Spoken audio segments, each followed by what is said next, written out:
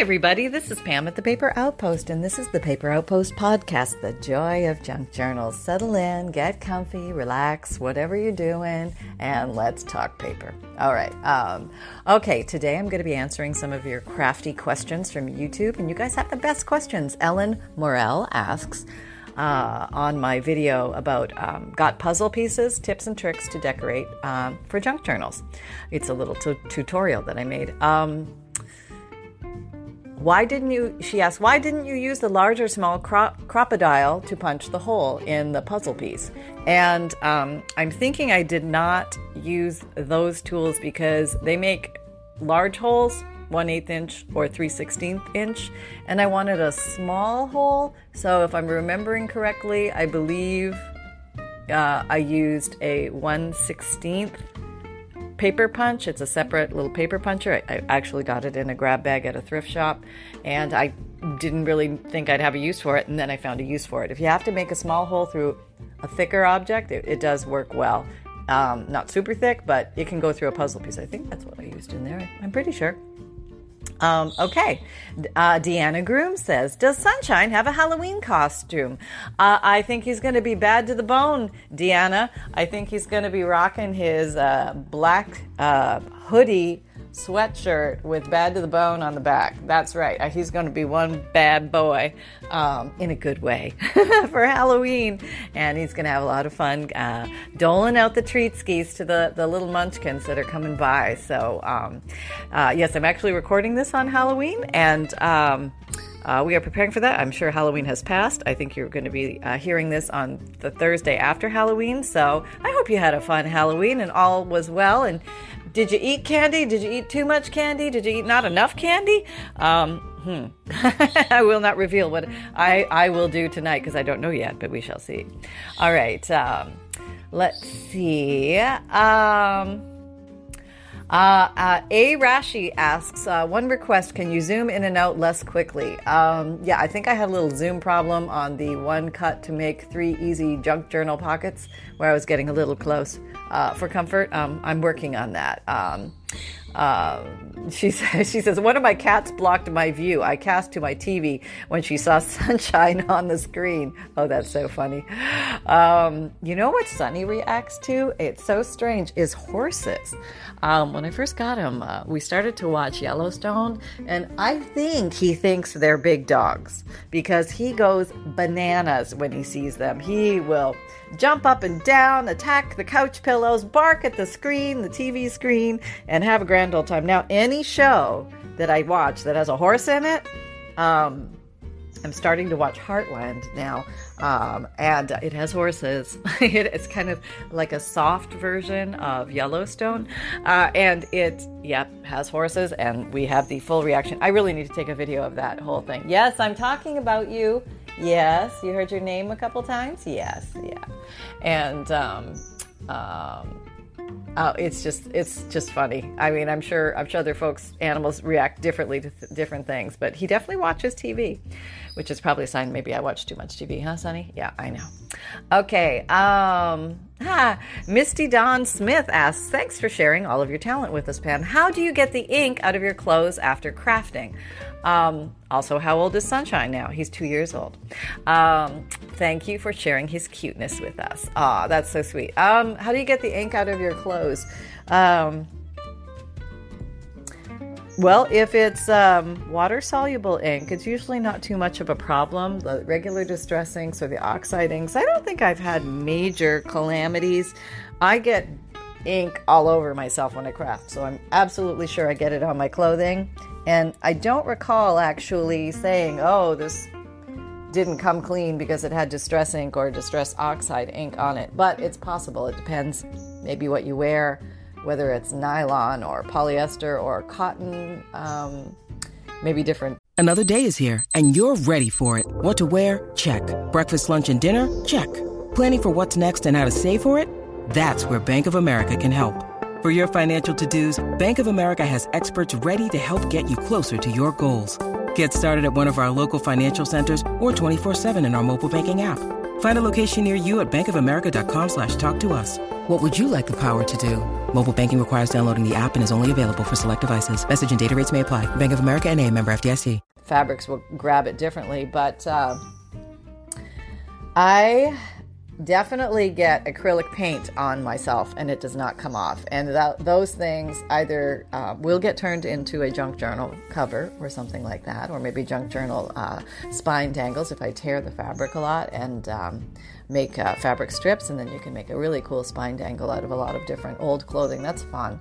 And very memorable, too, if you're giving it to somebody in your family. Maybe you're going to take some of their clothes when they were growing up, or maybe, I don't know, their favorite blanket or something that's just seen better days. Maybe you want to just put a little piece or a patch of it in there, or maybe make a spine dangle or a sash or something like that.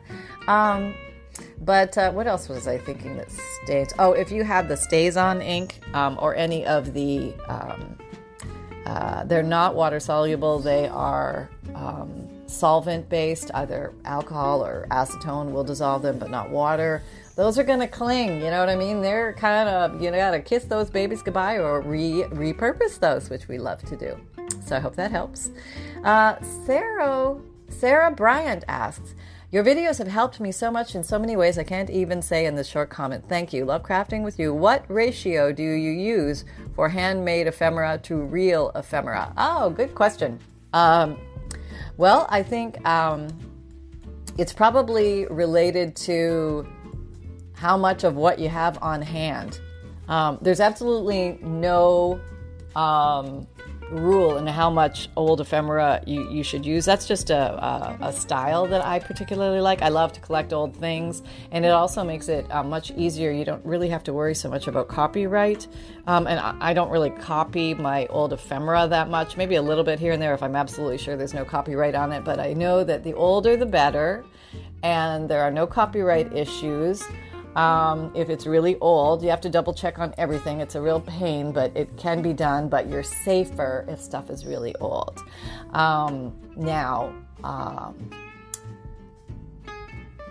What do I do in general now? Because I have a good collection of real, authentic old ephemera, as well as I have a nice big box full of handmade ephemera. As I make the videos, I put the items in this box, and then when I sit down to do a journal, I'll draw from the box and put them together that way.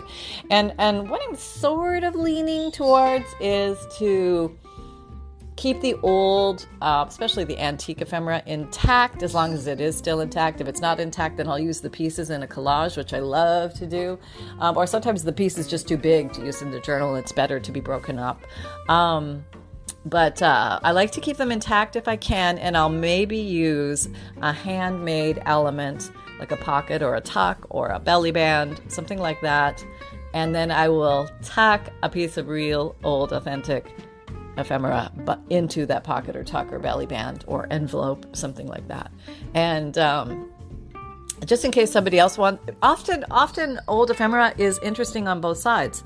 Sometimes you'll get an old postcard that's handwritten on the back, but it has a beautiful image on the front, so maybe you don't want to glue it down. So this would be something that would be a removable, something that somebody could pull out and look at on both sides. And I would say it just depends on your supply and how you want to do it. There's really no hard and fast rules. Just have fun. I mean, it is so much fun to make your own handmade embellishments, and it is so much fun to collect old ephemera. They're both, bring on the fun. Let's have more fun.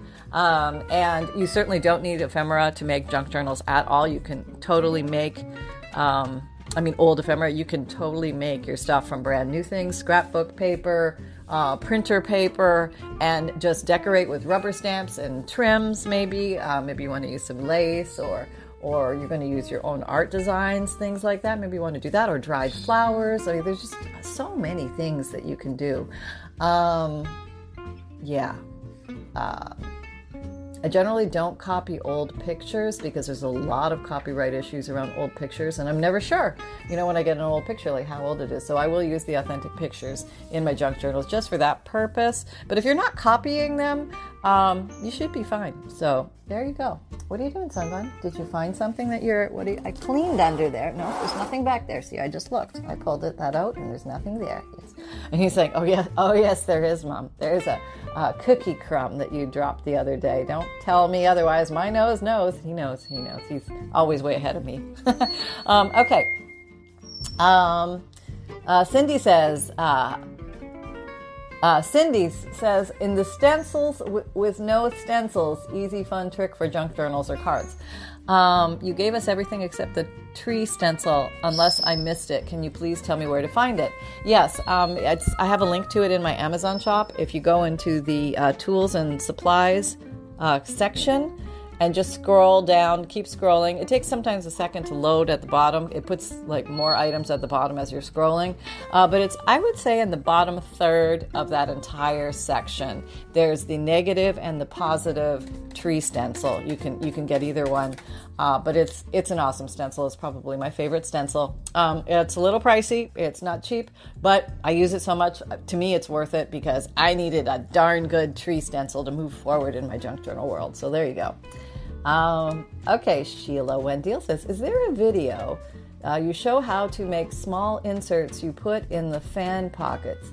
Oh, yeah, she's referring to the Using Up Book Pages, episode 44, Easy Fan Pocket of Pockets. It's probably little tiny things that I made. I'm trying to look at the video thumbnail. Yeah, I would recommend going into my main YouTube channel page, the home page, and then there's a little magnifying glass. You're going to see about a third of the way down, a little bit on the right. That's your search field. And I would type in the words mini or tiny or teeny tiny, and you're probably going to find some examples of different things that you can make like that. I think I have quite a few, actually. I love to make little things. It is so darn cute. I think you're going to have a plethora to pick from. Pam Schmidt says, have you ever dyed paper with crepe paper? I have not, but I've heard of this, that the, that streamer paper that has a lot of color in it, or crepe paper that has a lot of color, will release that color when you wet it, and you can then dip your printer paper or whatever kind of paper you want to use in that. And I've heard people have had really good success with that, so I'll have to try that sometime. Let me put that on my list as I'm sitting here, writing my list of things. Okay, crepe paper coloring. I have never tried that, and I do not have a piece of crepe paper. And all the paper I have, I don't have any streamers or heavily colored crepe paper. So there, I will be looking for some. Jennifer S. Walker asks, on the Scrappy Contest video, the World's Fair tickets are so cool. Where did you find them? I'd have to give away my secrets, Jennifer, but basically, I honestly don't remember. I love to collect old things, and old tickets are one of they're like jelly beans. They're so cool, and I'll tell you my general places where I do look. I always start with self, then family and friends, and then I move on to garage sales, yard sales, flea markets, estate sales, antique shops, consignment shops, eBay, auctions, and then setting up a network of people who they know what you're looking for. You can also go on Craigslist or Facebook Marketplace to find items like this. And once you start establishing some relationships with these people who they search for this stuff as a living, that's what they do. They're paper traders, basically. And then once they know you and they know what you like and what you're looking for, they'll give you a heads up when they come across a hoard of it, and that's a good way to get started in that. Now, you may have to buy things in larger quantity in that way, and in order to make things, so they're not astronomically priced for you guys or for me, I have to buy in very large quantities. So sometimes that takes a bit of cash down initially, but there are lots of folks who sell things in smaller quantity out there too. Etsy is also another good place to look for old things. I hope that helps. You can have a lot of fun. You could be lost for days down that rabbit hole. It's a great rabbit hole. Let's see. Mary Williams asks, on the Got Envelopes video, ephemera storage solution using an envelope, she asked, I love to die cut and have a tub full of that kind of thing. Would like to see if you can use it or pass it on. I am happy. Oh, she wants to mail me some. Oh, absolutely. Why don't you email me at pam@thepaperoutpost.com. That's my email address. And I'll connect with you on that, Mary Williams. Thank you very much for that offer. That's very nice. I don't have a die cutting. Well, no, I have my Sizzix Big Shot, old, not electric, and I have a whole pile of the dies. Yes, I have to remember the die is actually the little metal thing that cuts the shapes. The die cut is the little piece of paper that came out of that. The die, I have a bunch of those, and I got stuck in frustration because there were little pieces stuck here and there. I had to get in there with a little brush, pull this, pull that, get the right number of flat plates going and everything, and I just completely stopped doing it. And so I don't have a lot of those. The way I get my punched out things or my die cuts is paper punches in shapes or like hold hand punches, brute force. And occasionally somebody will send me some in a Happy Mail or something like that. And I do love them. I think they're so pretty, and they're gorgeous in your junk journals. Absolutely gorgeous. And you can, make die cuts from so many unique papers, scrapbook papers. You can use different book pages and everything. Get so many different looks. It's really fun. The fun just never ends. Beryl Salzman asks, how many pages do you have per signature before they become halves like open? Okay, so my rule of thumb is I do an average range of, if I'm doing a bigger journal, let's say 1.5 inch spine, I might put 4 signatures in there, and each signature would have 10 to 12 full pages in it that I have folded in half. Okay, so then what you do is you multiply by 4. Yeah, so your one page will become, your one regular printer size paper, 8.5 by 11, when you fold it in half, will become 4 pages front and back in a junk journal. So that's how I count it. So if I have 4 I'm going to do the math wrong. I want to say, if I did my math right, if I had 12 pages, 12 full pages, I fold them in half. Now I have 48 pages in one junk journal. And if I have 4 signatures, I think I have 192 pages, if my math is right. So that's how I do it. There's probably other ways to do it too. Jandel Rocks says, I noticed you tend to decorate the right side of the journal mostly. Is there a reason you don't do the left side as much? Love all your work. Just curious. No, I honestly didn't. I probably do that. I can feel that now that you bring it up. There's absolutely no reason for it. Maybe I'm thinking that, I don't know. I was thinking that if you have one page of the journal decorated, might inspire you to write on the other side, but you could totally decorate on the left and then allow writing space on the right page, or you could decorate both pages, or you could decorate no pages. I mean, there is truly no hard and fast way to do this. Maybe it's the right side of my brain is pulling me to the right page. I don't know. But it's all good. There's no rhyme or reason. Maybe because it shows up better in the camera, maybe the book lays flatter when I'm decorating in front of you, that I can show you things on the right because my book will lay flat and it's easy. I think that's probably it. It's more of a camera thing. Patricia May Anthony says, aluminum foil is much weaker than the metal in the punches and scissors, so it can't possibly sharpen. What aluminum foil can help with is cleaning the gunk and tiny burrs from metal edges, but it does not sharpen. There are videos on how to properly clean punches when it seems like a punch is dull. Frequently people dump punches because they think the metal edge is dull instead of consulting a sharpening service. Consult a sharpening service.